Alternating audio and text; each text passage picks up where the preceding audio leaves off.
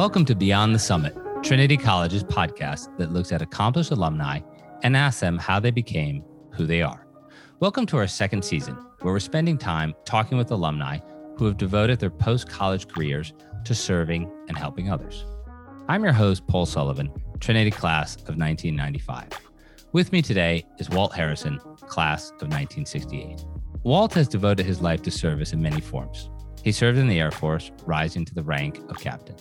He taught English in Germany and then returned to the United States, where he taught at the college level.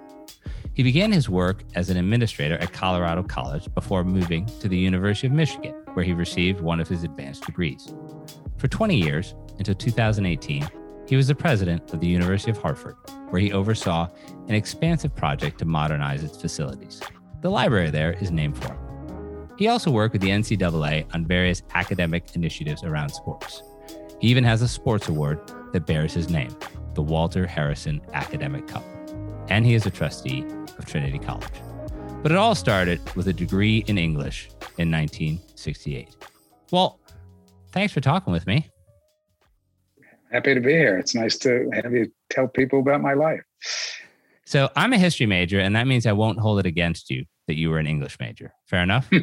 I was almost a history major. So you grew up in Pittsburgh.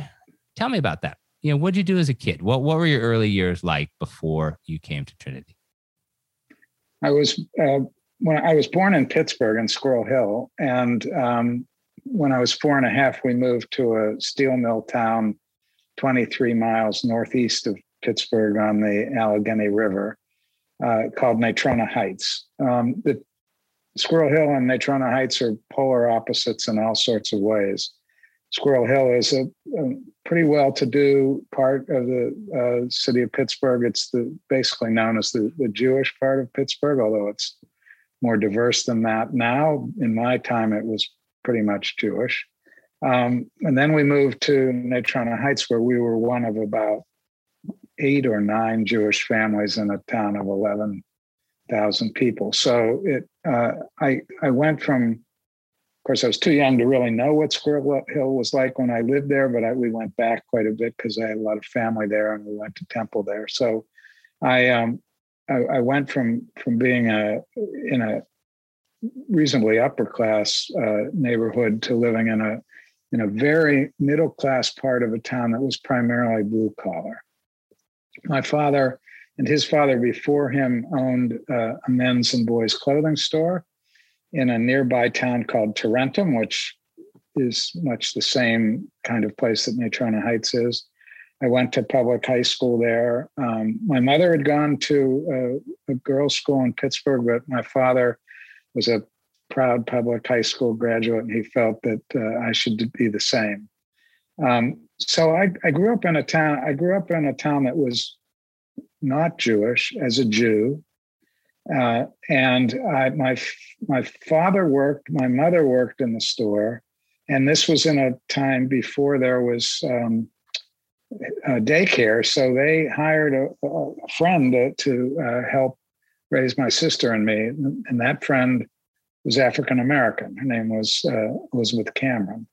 So I grew up in a mostly blue collar, Southern European, Eastern European town. I grew up as a Jew who also was raised by Blacks. So I had a really unusual and I think extremely rich childhood, and did really well in high school. And when it came time to choose a college, my mother, who was a Bryn Mawr graduate, wanted me to go to Haverford.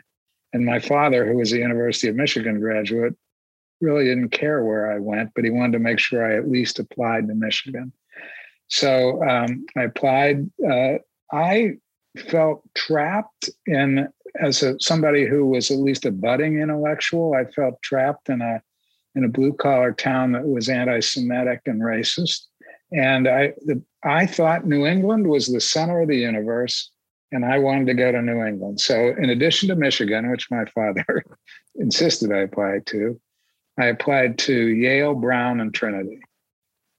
Yale, because I guess even at that age, The Great Gatsby was one of my favorite books, and I thought of Yale as sort of the center of all civilization and knowledge. I'm not sure. I cannot tell you why I applied to Brown. Probably it was another Ivy League school in New England. I don't really know. And I applied to Trinity primarily because a cousin of mine named John Cohen had been a 1952 graduate of Trinity, and he worked on me from the time I was old enough to talk about going to Trinity. Just as my father worked on me about going to the University of Michigan, my mother worked on me about going to Bryn, or not to Haverford because I couldn't get into Bryn Mawr. So I ended up, I did not get into Brown. I got into Michigan, Trinity, and Yale, and I chose Trinity primarily because John Cohen made sure I did. And he took me, after I'd been accepted at all three, he took me on a trip to Hartford so I could go to Trinity and he could meet his professors and I love baseball. So we went to a baseball game and met Dan Jesse, who was the baseball coach then. And I went there because he was a big influence in my life and he thought I should go there. I'm really glad I did. Whenever I ask an open-ended question like that first question, I'm always, intrigued and fascinated by, what comes back. You could have told me anything, and you told me about sort of how diverse and rich your childhood was, and then sort of, conflicting cultures almost. When you think back to that as sort of a foundation of things that happened later in your life, what did that teach you? Sort of what grounding did that sort of, upbringing outside of Pittsburgh, as a Jewish boy in a blue collar town with a Black nanny and all these competing, social and economic forces around you. What did that do to, forming your mind and your outlook on life when you were just a teenager? I think one thing I would certainly say is that I have always felt that I was an outsider. I was an outsider essentially as a Jew in a largely Christian town. I felt because I got to know Liz Cameron and her husband, whose name was Jim Cameron, very well, and for 2 years in my sister and my life, because my father was very ill, we lived as much with them as we did with my parents. So I got to see what their life as another form of outsiders was like. And I also got to learn, the other thing it did is it taught me, I believe, a pretty well-formed understanding of how different cultures can be, but how much their values can be similar. So I know something of Jewish culture because I was raised in it. I know something of African-American culture because I was raised in it. And because I lived in a town that was primarily white and Christian, I think I know something about Roman Catholicism and Episcopalians, and my Boy Scout troop was at a Methodist church. And so I just think I learned a lot about the whole crazy quilt of what American culture is. And I think that's basically what I learned from it. When you arrived at Trinity in the fall of 1964, with that, really rich childhood, and of course, the pressure from this cousin of yours to go, what was it like? What was it like when you first stepped on campus? What was the feeling? How did you navigate your way as this, kid from outside of Pittsburgh coming to Trinity in 64? Two things. Trinity, of course, in those years was very different than it is now. I mean, it was all male. It was almost all white males. I think there were 16 Black students in the school, 1,100 students. Coming from Pittsburgh, I was pretty much a Midwesterner in most people's eyes. I had one person once ask me if I had to travel through any Indian reservations to get home. I mean, seriously. So I felt, again, a little bit like an outsider, which I was becoming comfortable feeling. But the other thing that happened was that 2 weeks before I was to go to Trinity, my father died. And I realize now it had a profound effect on me, and that it took me pretty much my whole first year at Trinity to deal with the grief of his dying. He had Parkinson's disease. I knew he was fading, but on August 12th of 1964, as I was upstairs and I heard my mother scream downstairs. I came running downstairs and she said, "Grab your father." And I took him, and we took him to the couch, and essentially he died in my arms. So 2 weeks later, or 2.5 weeks later, I showed up in Hartford, Connecticut, going to Trinity College. So for me, it was a huge adjustment. And I'm incredibly grateful that at Trinity, I found friends who supported me, and I found faculty members who got me out of myself and got me to realize that there was a great world of learning that would help me understand things beyond obsessing about why my father had died and why I had been left alone. So that first year was really tough. It was a mixture of feeling unprepared for a school that was more upper class than I guess I knew it would be that way, but it just surprised me. And also to deal with the death of my father. So had a little rocky beginning, and then I found my way. You talked about your love of baseball when we were chatting earlier. Were sports an outlet for you as a boy, and did you play sports at Trinity? As a boy, sports were very much an outlet for me. I played everything. Everything in Natrona Heights, Pennsylvania is football, basketball, and baseball. And because my parents sent me to summer camp, I also learned how to play soccer, learned how to wrestle, and learned how to swim, and learned how to play tennis. And so that for me, sports was really, it was a way to assimilate into American culture. And I feel like I felt like when I was on the diamond or on the court that I belonged there. I was never a very good athlete.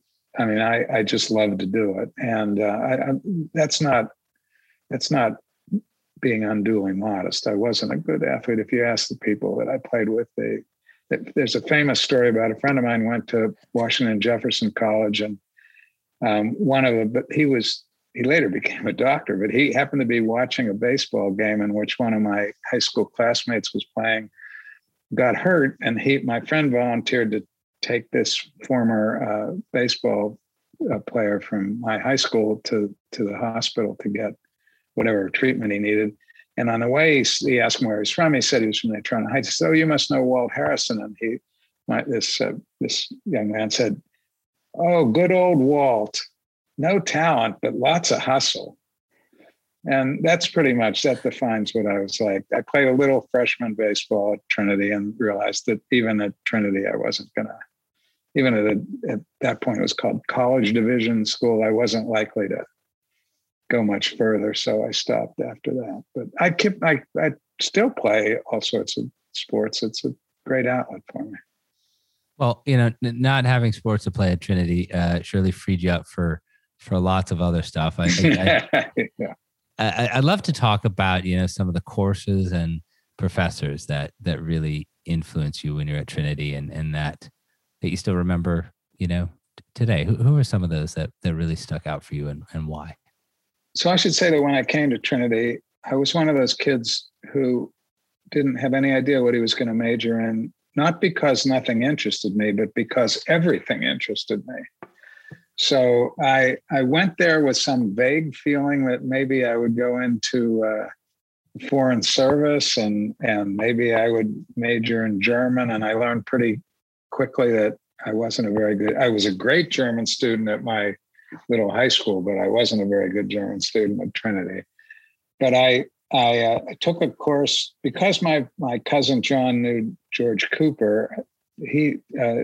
George Cooper allowed me to take his pretty famous British history course when I was a first year student, which very few people were allowed to do.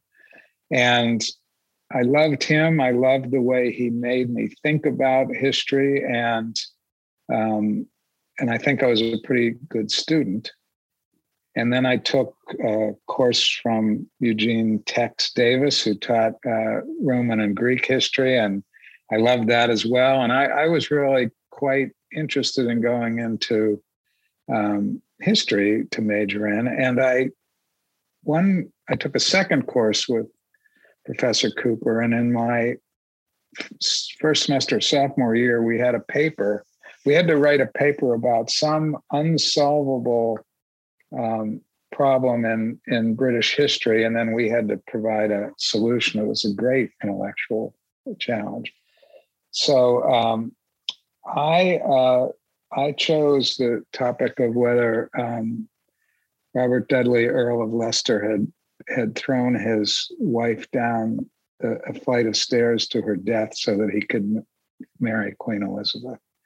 And this is a kind of unknown, that no one really knows the answer to that question. So I remember it was due on, let's say it was due on a Friday, and Thursday night at about 2 a.m., I still hadn't solved this problem. And I thought I'd go one way and then the other. And I'd been reading all these books in the library. And finally I looked up and said, who cares?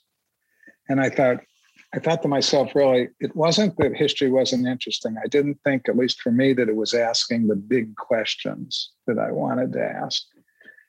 So then, somewhat to Professor Cooper's dismay, I decided I might want to major in religion because they ask the big questions. What could be richer than that?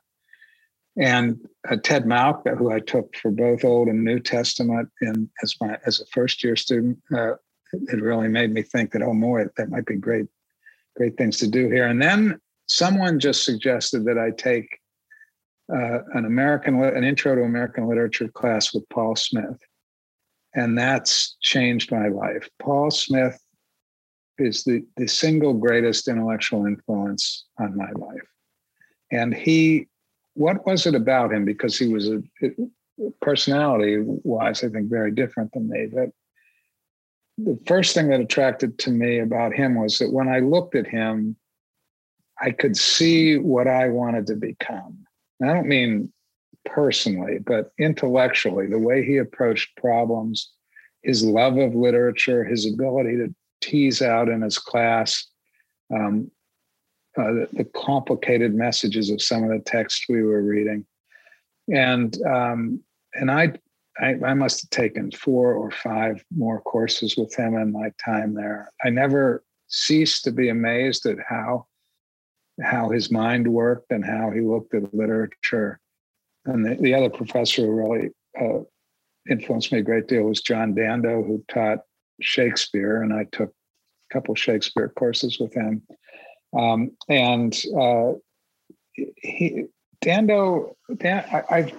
never thought Dando was quite the intellectual source of inspiration for me, but he was personally, the way he really tried to get people in his class to understand Shakespeare and drama generally.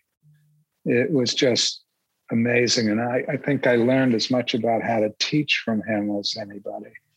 And I can remember he had a habit of doing something that I think no one would allow faculty to do now. He would pick 3 or 4 young men, and we would get in his car or on the train and go to New York, and he'd take us to dinner, and then he'd take us to a Broadway play.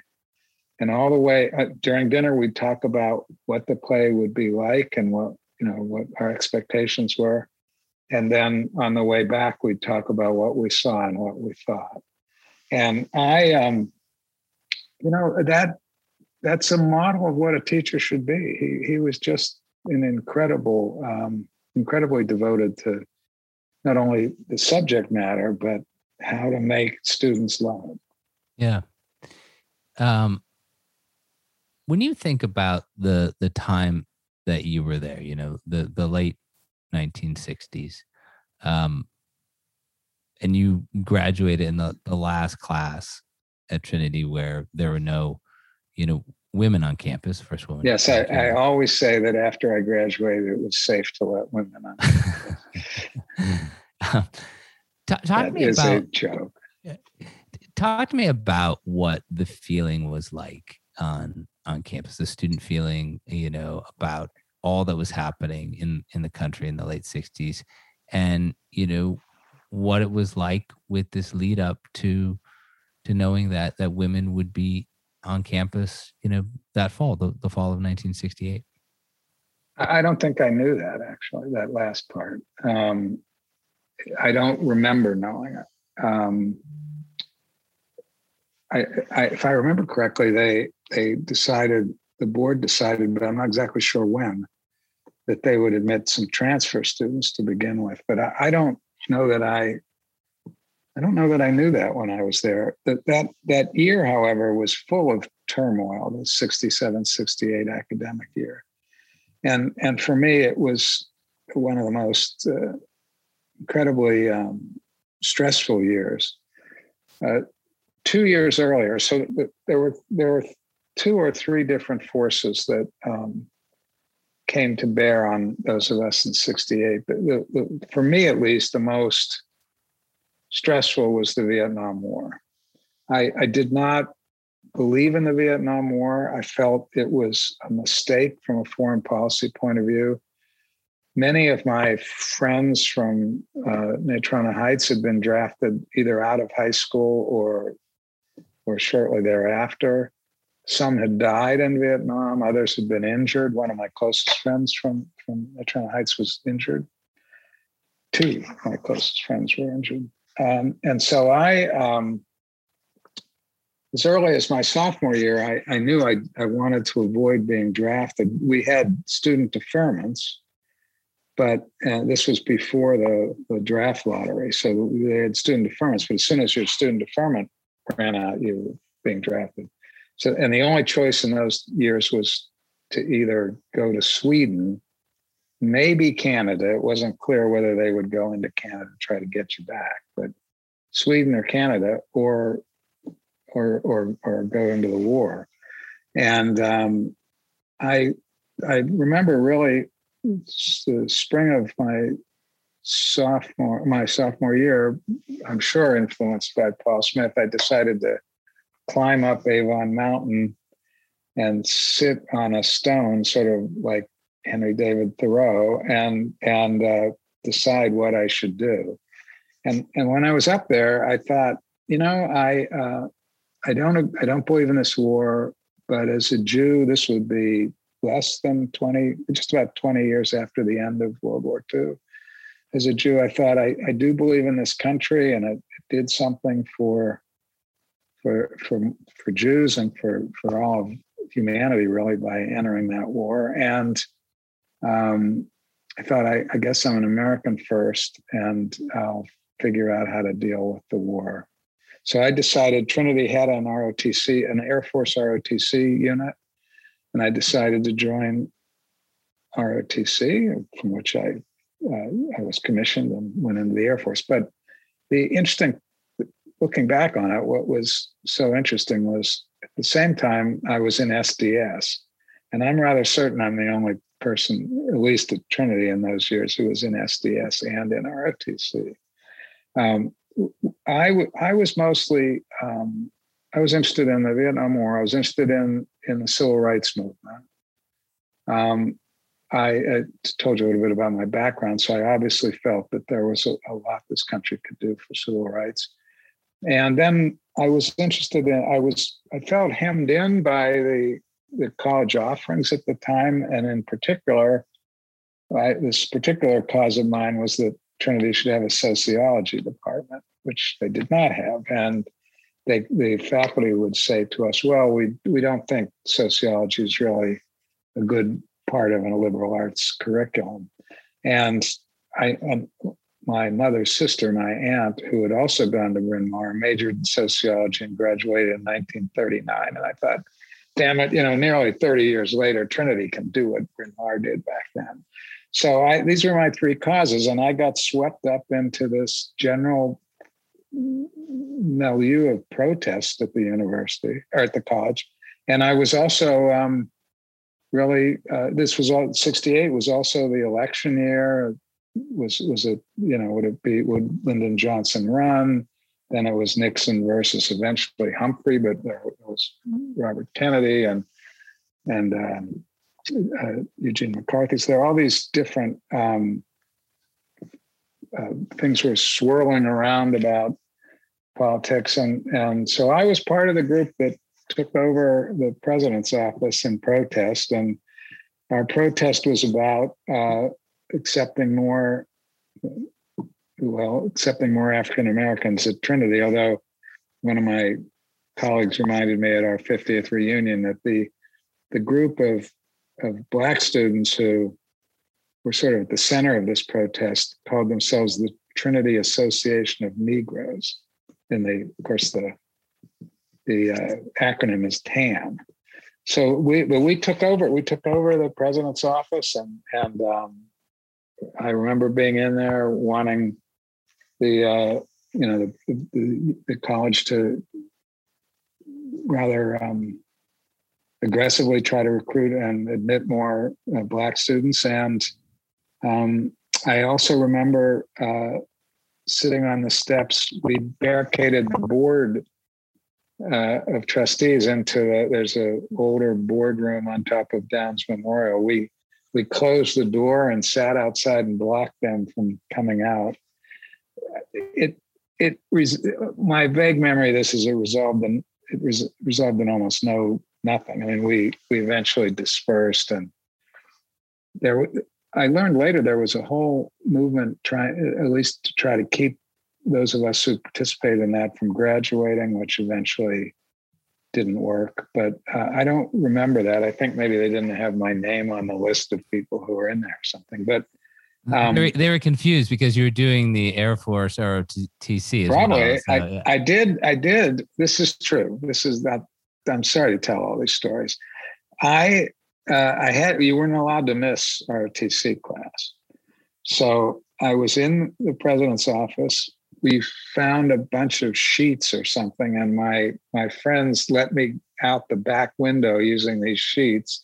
So I ran to my room, put on my Air Force uniform, went down to our TC class. Class was over. I came back. I worked my way up the sheets and back into the president, or into that whole area of Williams where the president's office is located.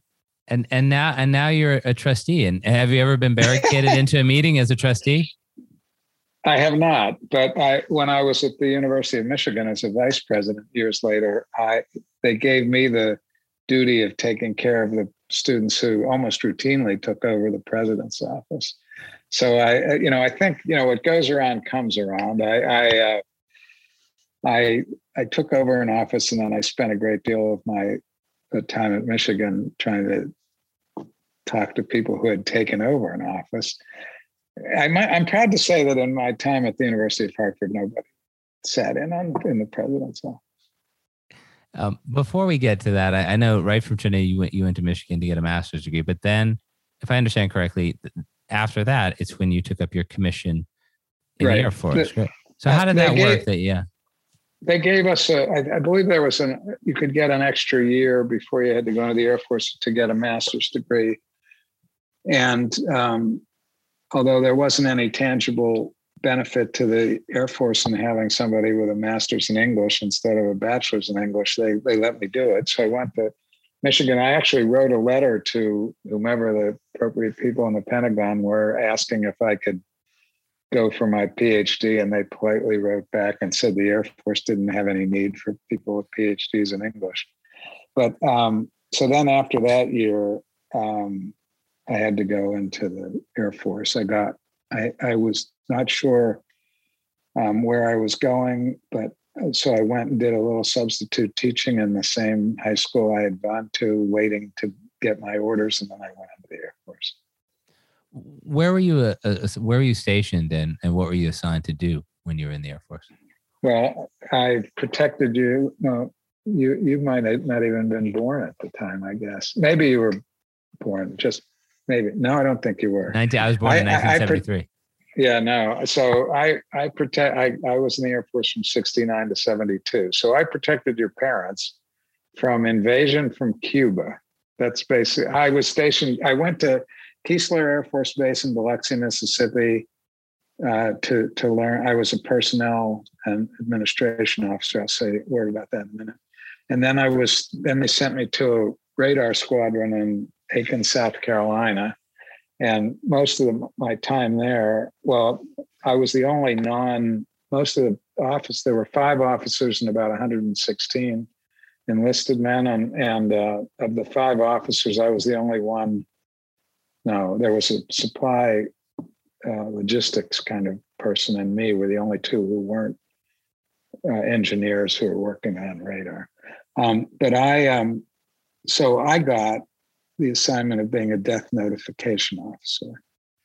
And in those years, in that part of the rural South, there were a lot of young men who were killed in the war. So I got to go knock on their parents' or their wives' doors and tell them that they had died in Vietnam or Thailand or wherever they were stationed. I think the ones I had were all Vietnam or Thailand. And I think I made 36 of those visits, and it was the hardest thing I've ever had to do. And it taught me a lot about self-discipline and a lot about how to do things under very tough conditions, but it also scarred me in some ways for the rest of my life. So then I was there for 18 months, and then I was transferred to a larger base in California called Mather, not Mather, Air Force Base, same spelling. And there I was put in a larger personnel office. That's a base that trained navigators in those days. Doesn't exist anymore. But so we had a large, I don't know how many people, 30,000 people or something that were either stationed there or running through there and navigator training. And so I had a more specialized personnel job, kind of flying a desk, as they say in the Air Force. But and then I probably would have gone to Vietnam next, but there was the Congress was pressuring the Nixon administration, this is summer of 72, to have reduction in force, and they offered what they called early outs. You could get out if you raised your hand, and you weren't a pilot or a navigator. And so I did, and I got out. I met my wife, Diana, in graduate school at the University of Michigan. We got married after I learned I wasn't going to Vietnam right away. And then she had taught when we were in Aiken, South Carolina. And then she, having trouble finding a place to teach in California, decided she would just go back to school and get her PhD. And so she had already enrolled at the University of California, Davis, which is 11 miles west of Sacramento, and where I was stationed. And so when I could get out, I just followed her and went there to get my PhD.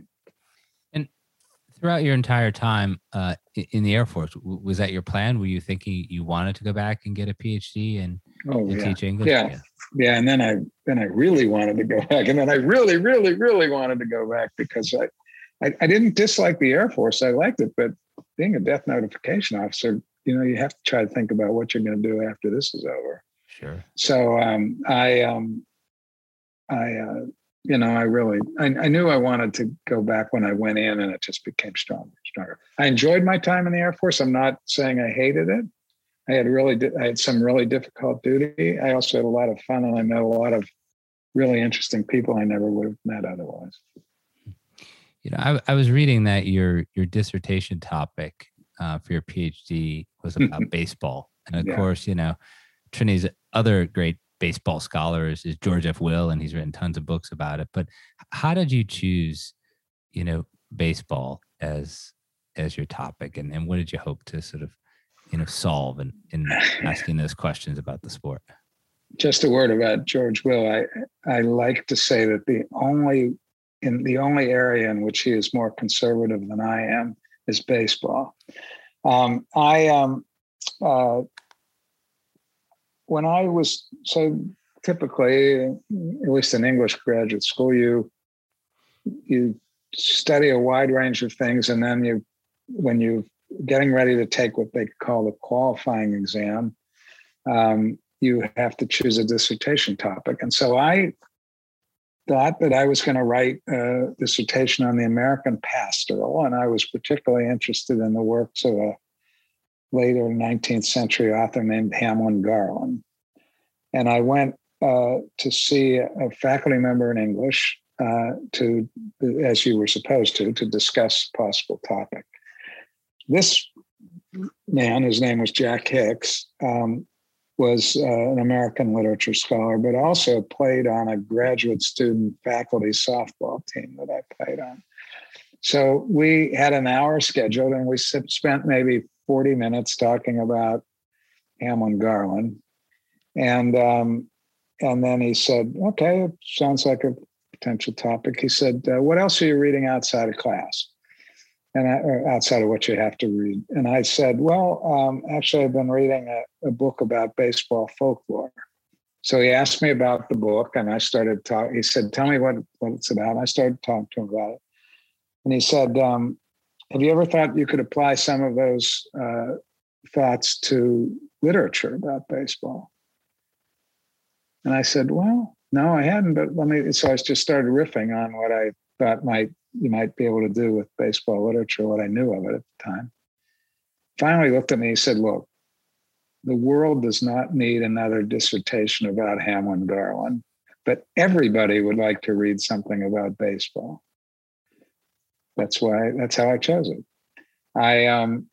When I did it, there had been no other dissertation on baseball and its place in American culture.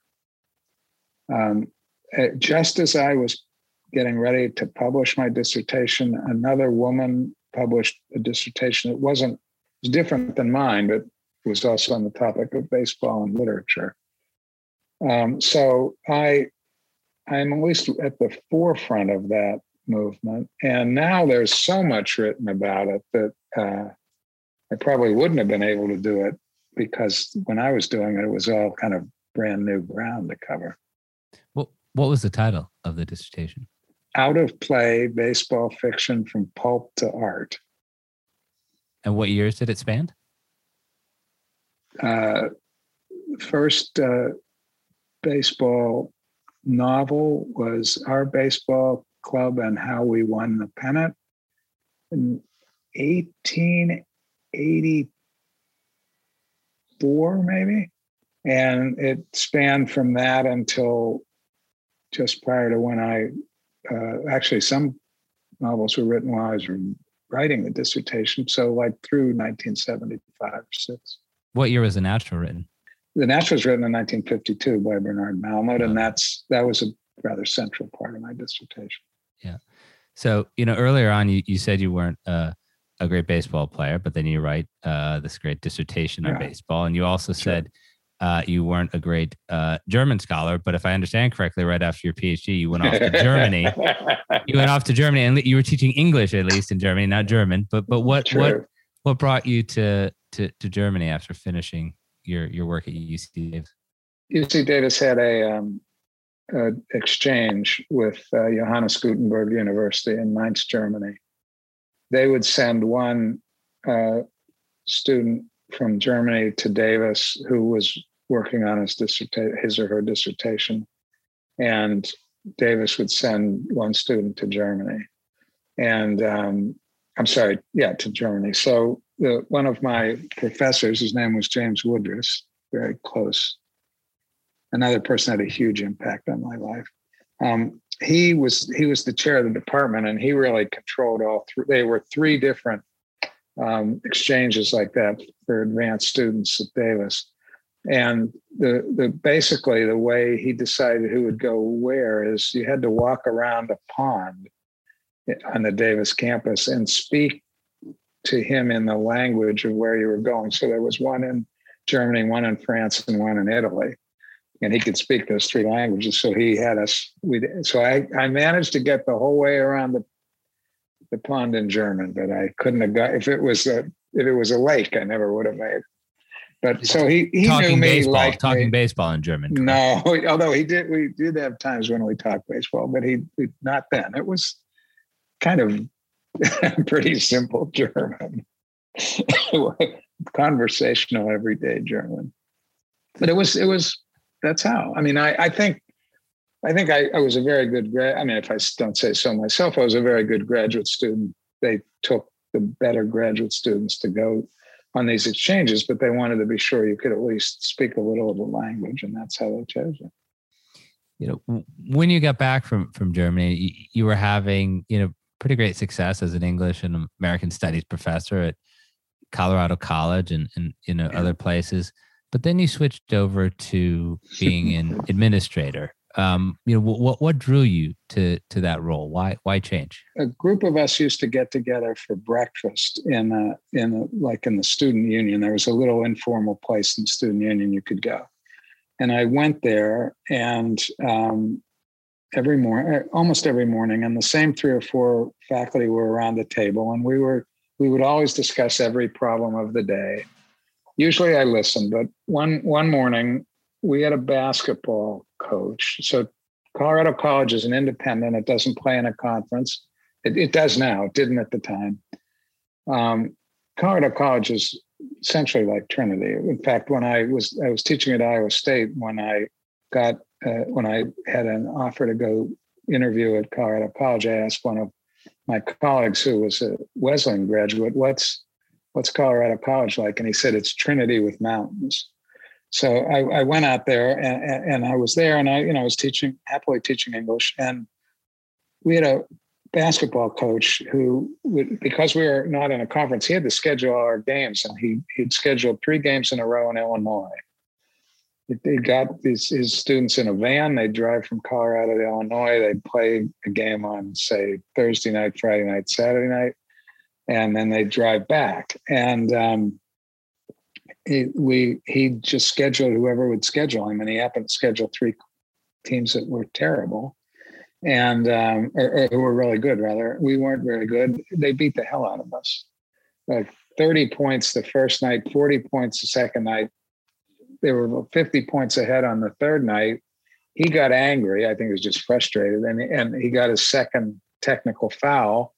They threw him out of the game, and he was so angry, he just took all his team and they left. So this was in the early days of USA Today, and USA Today had a big story about what happened to the old college try, and how did this team, Division III Colorado College team walks off the court. So we were sitting around breakfast the next day or 2 days later talking about what the college should do. The president of the college, who didn't know anything really about sports, had done what most presidents would do. He put a committee together to investigate this. I thought that was the wrong way to do it. You knew what had happened. It wasn't that difficult. But then they had a little press conference to announce it. They held the press. So Trinity doesn't have a room like this, but they held the press conference in a room in a building that was essentially used for faculty meetings. And they just decided to use it. And in those days, all these sports writers were up there. There was no smoking, and they were used to smoking during these press conferences. And I just sat in the back. I was curious about what they would do and how this would be reacted to. They gave the coach a kind of slap on the wrist. So the next morning, I'm at this breakfast table telling my colleagues what we should have done instead of that. And one of those colleagues happened to be the vice president for advancement. And the next day I was in my office grading papers and knock on the door, and he walks in with the president and says, "Say, if you know so much about this stuff, why don't you give us a hand?" That's how I became an administrator. Wow. I didn't expect to do it. It wasn't a plan. They made the offer to me. I thought, well, I'll do it for a year and see if I like it. You just went from, the old college try to the classic shut up or put up, right? Never thought of it that way, but that's true. Yes. And I wanted to stay there. My wife was teaching at a prep school. It was a good, it's a good way to I liked what I was doing, and that's how I got into it. When I think back about my own career, there were many serendipitous moments like that took me in a different direction. I'm sure there are a lot of Trinity graduates that can identify with that. We thought we might do one thing, and then circumstances change, and you end up going a completely different direction, and it's an enjoyable life, enjoyable career. But chart for me the course that took you from that sort of unexpected sort of battlefield promotion almost into administration, to Michigan, where you received your MA, and then on to consulting for some various colleges after that. How did that path just continue for you? It was the slightly different path. So when I was at Colorado College, I had gotten about as far as I was going to go in their administration. I felt the president was making some mistakes that I could have advised him on, but I was reporting to a vice president. I asked him. So then we had retained a consulting firm on media relations, actually, and they had worked with me. And so one day the guy who owned the consulting firm came in and said, "Would you like to go to work for me?" And I thought, well, I don't know. And then I started thinking about, well, I'm not going to get anywhere, no more advancement, at least at the tender age I was at Colorado College. So I went in and saw the president and asked him if there was any way I could report to him. And he said no. So then I decided, well, I'll go to this consulting firm. It was called Gehring Associates. And we did media relations and other kinds of public relations consulting for colleges and universities. And they were located in Keene, New Hampshire. I went there and I did that for 4 years. And after about 3 years, he made me the president of the firm. And I worked for a lot of incredible institutions like Michigan, Indiana, Berkeley, Williams, Smith, Bryn Mawr, and University of Virginia. A lot of great institutions. I learned a lot about how higher ed operates. But I didn't feel, I just felt I was always more comfortable in an academic community than I was advising an academic institution. And Michigan was taking up more and more of my time, and I was spending almost 3 days a week out there. And finally, the president of the University of Michigan asked me if I'd come see him, and I did. And he said, well, what would it take to get you here? So it was another I didn't ask for that. I wasn't looking for it. My father had gone to Michigan. I had gone there. My wife went there. There were about 8 other members of our family who went there. So it was in many ways attractive to me. And so I went there and spent 9 very happy years there. And was it from Michigan that you were recruited to the University of Hartford? Yeah, again, almost, as you said, serendipity. I had shared a couple searches for other vice presidencies at Michigan. So if somebody would leave, at least at Michigan, the habit was if it was a vice president who was leaving, you'd pick another vice president and have him or her chair the search.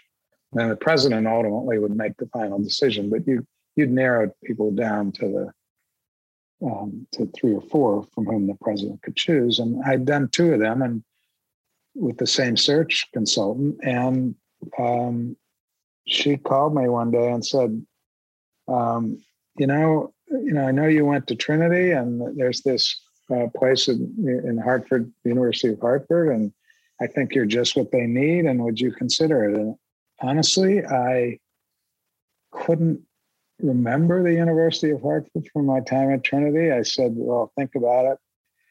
That was the year.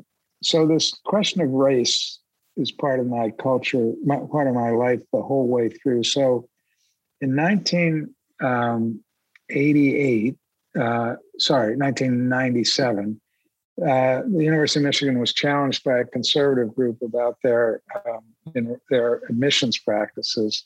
And the argument was that they were discriminating against white people. And they did it on two levels, on the undergraduate level and on the law school level. This case where it was Gratz v. Bollinger and Grutter v. Bollinger. And this was a big national story. New York Times and lots of other places were writing about it. And they wanted someone from the university to speak. So the lawyers said, well, we can't put the president in front of them. We can't put the admissions director in front of them because they're ultimately going to be asked to testify. And we don't want them saying things in an interview that they might have to be asked about in trial. So let's pick that guy. So they picked me. And here I was either on campus talking to reporters who went out there or flying around the country to appear on all these television shows with one of the plaintiffs and their lawyer. So I wasn't paying attention. I'd been asked about the University of Hartford, but the few times I could clear my head, I didn't want to think about that. Finally, the search consultant called me and said, look, you have to either submit an application by tomorrow or I can't have the committee consider you. I think you'd be a good candidate. I really hope we'll do this. I was tired. I went to bed. I woke up at 4 a.m. and decided, well, I'll write an application letter and send it in. And that's how I got to the University of Hartford. But then you ultimately got, selected as the fifth president at the University of Hartford. You were there for 20 years. What was your goal when you first started there? And then I'm going to ask you after that, what did you look back on when you were leaving in terms of the things that you were able to accomplish from what you set out to do? The University of Hartford had a very difficult time in the 1990s when the New England Miracle collapsed. A lot of their student base and their donor base collapsed with it. And they needed someone who could raise their profile and raise their admissions. And I think they chose me largely. Well, they chose me because I had gone to Trinity. I think that's one big attraction to them. I think they chose me because I knew something about how to raise the profile of educational institutions. So when I went there, I thought, what I have to do is increase our admissions. And there was a lot of work, a lot of things that should have been done in the 1990s, but for lack of funds weren't done at the university. And so I thought the other thing I need to do is raise money and help to restore the campus. And those are the two things that attracted me to it. The other thing that attracted me to it is that University of Hartford it has a wide range of students, but it has a lot of first generation college students.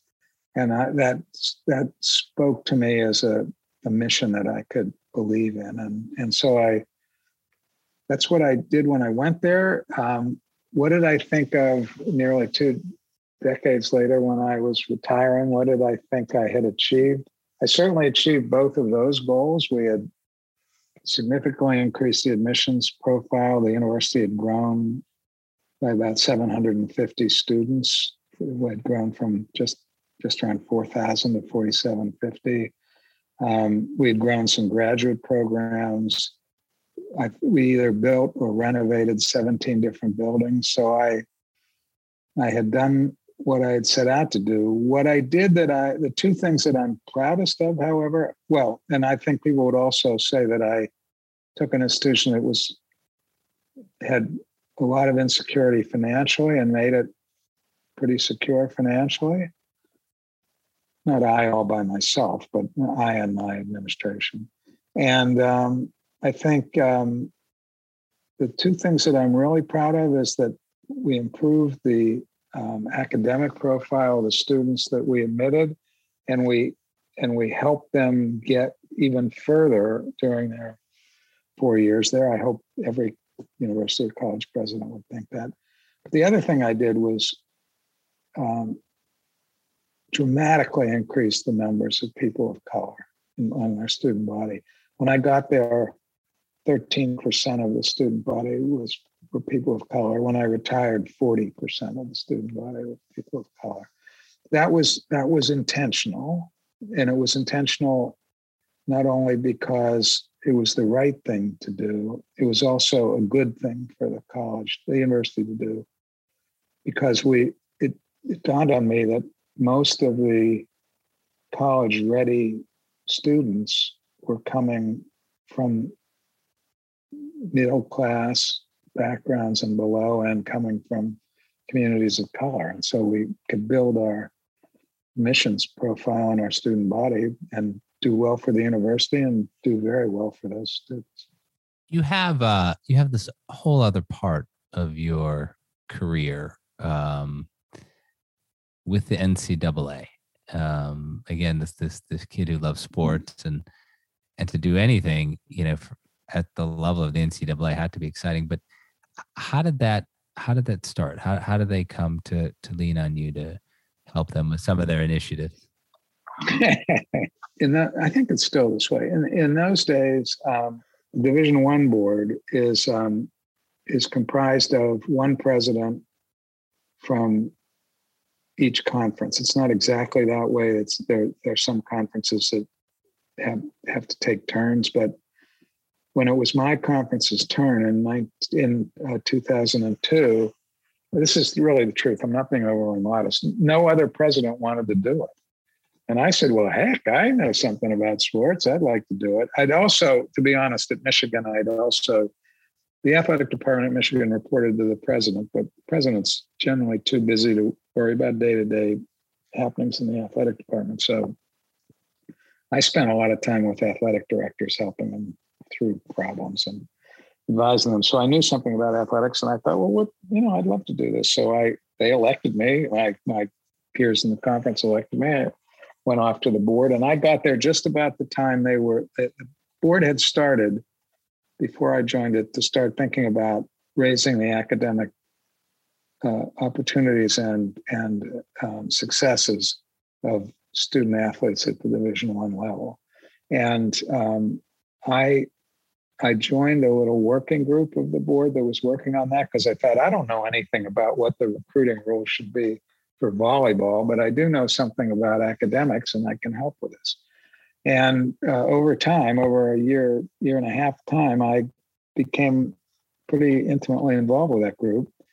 And then they decided to actually set up a committee of people who would work on improving the academic profile of student athletes. And one of the other people on the board said, gee, I think a president should chair that committee. And I said, yes. And then she turned to me and said, what about you?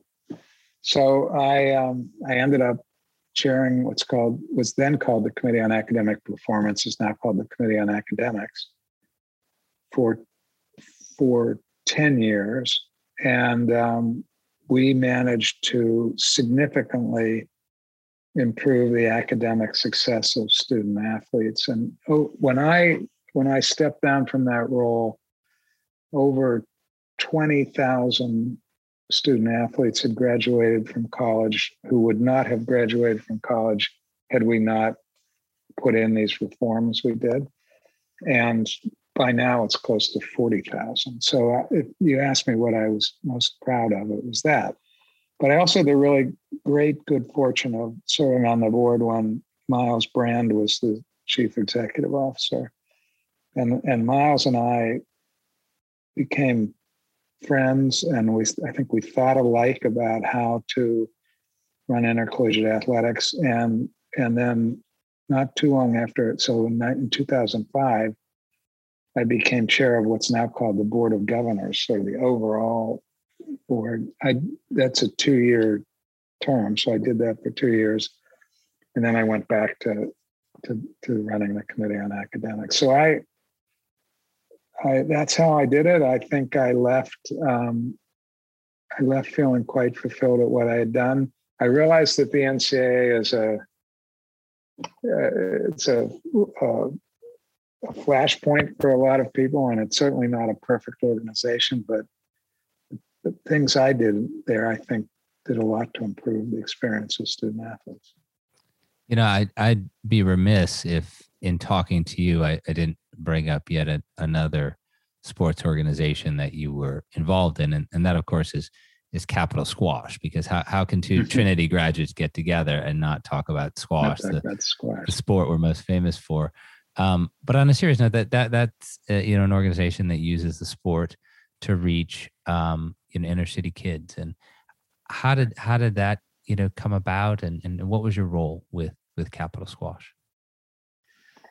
It still is a role with Capital Squash. So I when I was at Hartford, one of my colleagues there, who was also a Trinity graduate, knew that I'd learned. We must have had a conversation sometime, and she knew I had played squash at Trinity. I didn't play varsity squash at Trinity. I learned how to play the game. I didn't know anything about it. I played intramural squash at Trinity, but I learned how to play squash and liked it and played it probably for the next 30 or 35 years.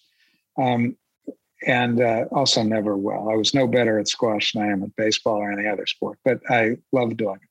So I must have had some conversation with her. And so when I was getting ready to retire, she said, you might want to think about this organization that's located on Trinity's campus called Capital Squash.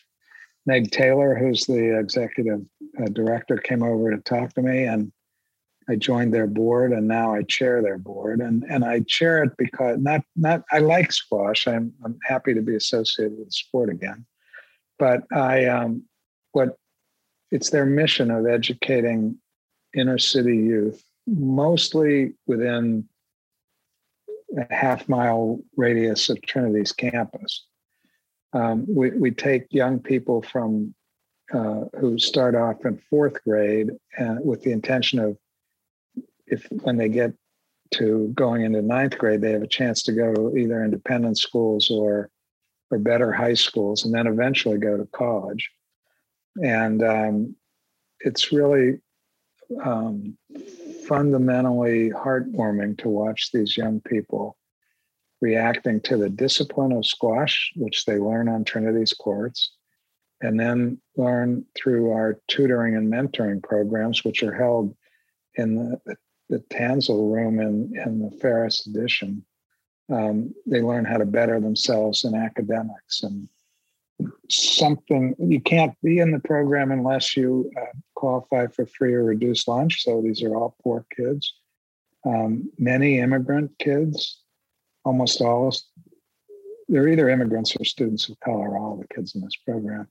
And to watch how they respond to that is just terrific. So it's part of my commitment to trying to help underserved populations get an education. So Capital Squash is one thing I do, and another thing I do in retirement is I'm a co-chair of something called Hartford Promise, which provides scholarships for Hartford youth to go to college. And we have, I'm not sure what the number is, 7 or 9 kids right now are at Trinity through Hartford Promise, who are inner city kids from Hartford. So I'm just part of my fundamental belief that one of the most essential parts of social change is education. You've done so much in your career, Walt. When you look back, what defined success for you in the positions you held over the course of your career? What were some of the definitions of success for you in the various roles you held? I think everything I did. The one thing that I considered success was being able to help other people have a better life. Even death notification, I felt somebody has to do this. I can do it compassionately and well. Most of my career in education, I felt that I would judge myself by how much I had improved the lives of others. I think that's how I would judge success. If I had in Jewish terms, there's a term tikkun olam, to repair the world. In other words, to make the world a better place, and that's the way I judge success. That's what I look back on and with some pride. That's a wonderful definition of success, Walt. Thank you for sharing that. It's been a great talk. But before I let you go, we do this little thing at the end of all these that we call the Beyond the Summit Fast Five. Everybody gets the same 5 questions. And the only rule is you can't think, you just need to answer. Okay. You ready? Yep. Okay. Number 1, what did you want to be when you arrived at Trinity that first day? Wow. What did I want to be? I wanted to be a college student. That's what I wanted to be. Perfect. Number 2, what's one thing that happened at Trinity that your colleagues never knew about you?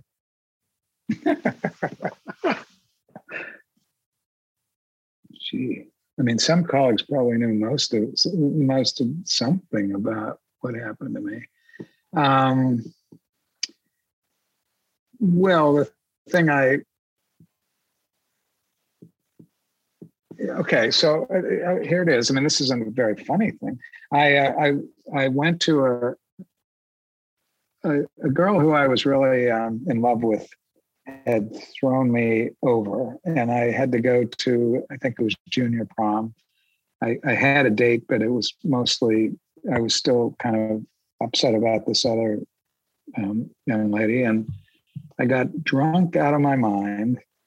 And I wandered over to the top of the rocks, and I stood there thinking about whether I should jump off and end my life.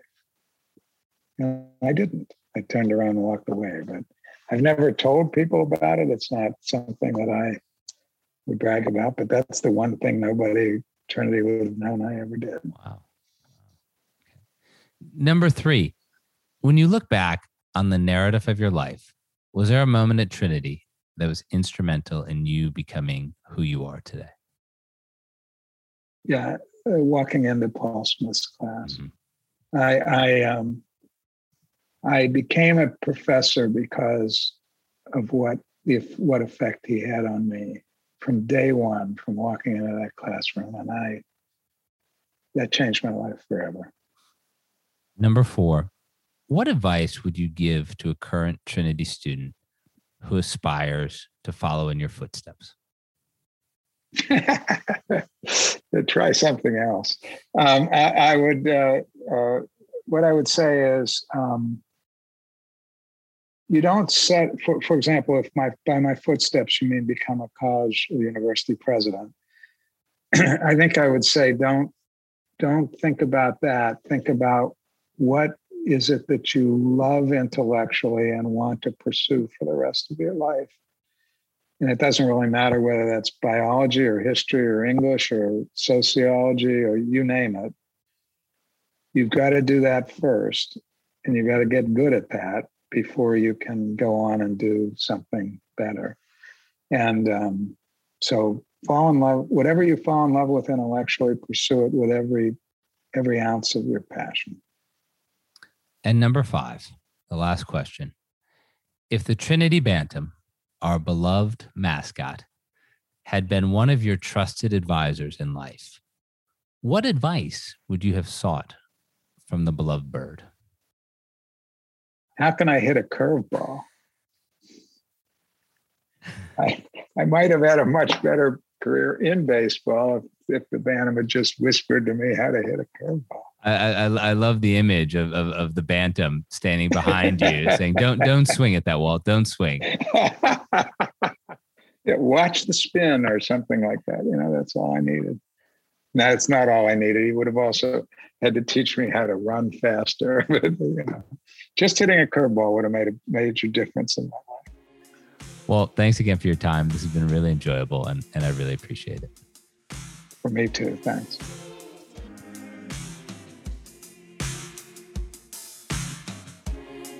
This episode of Beyond the Summit was brought to you by the Trinity College Office of Communications.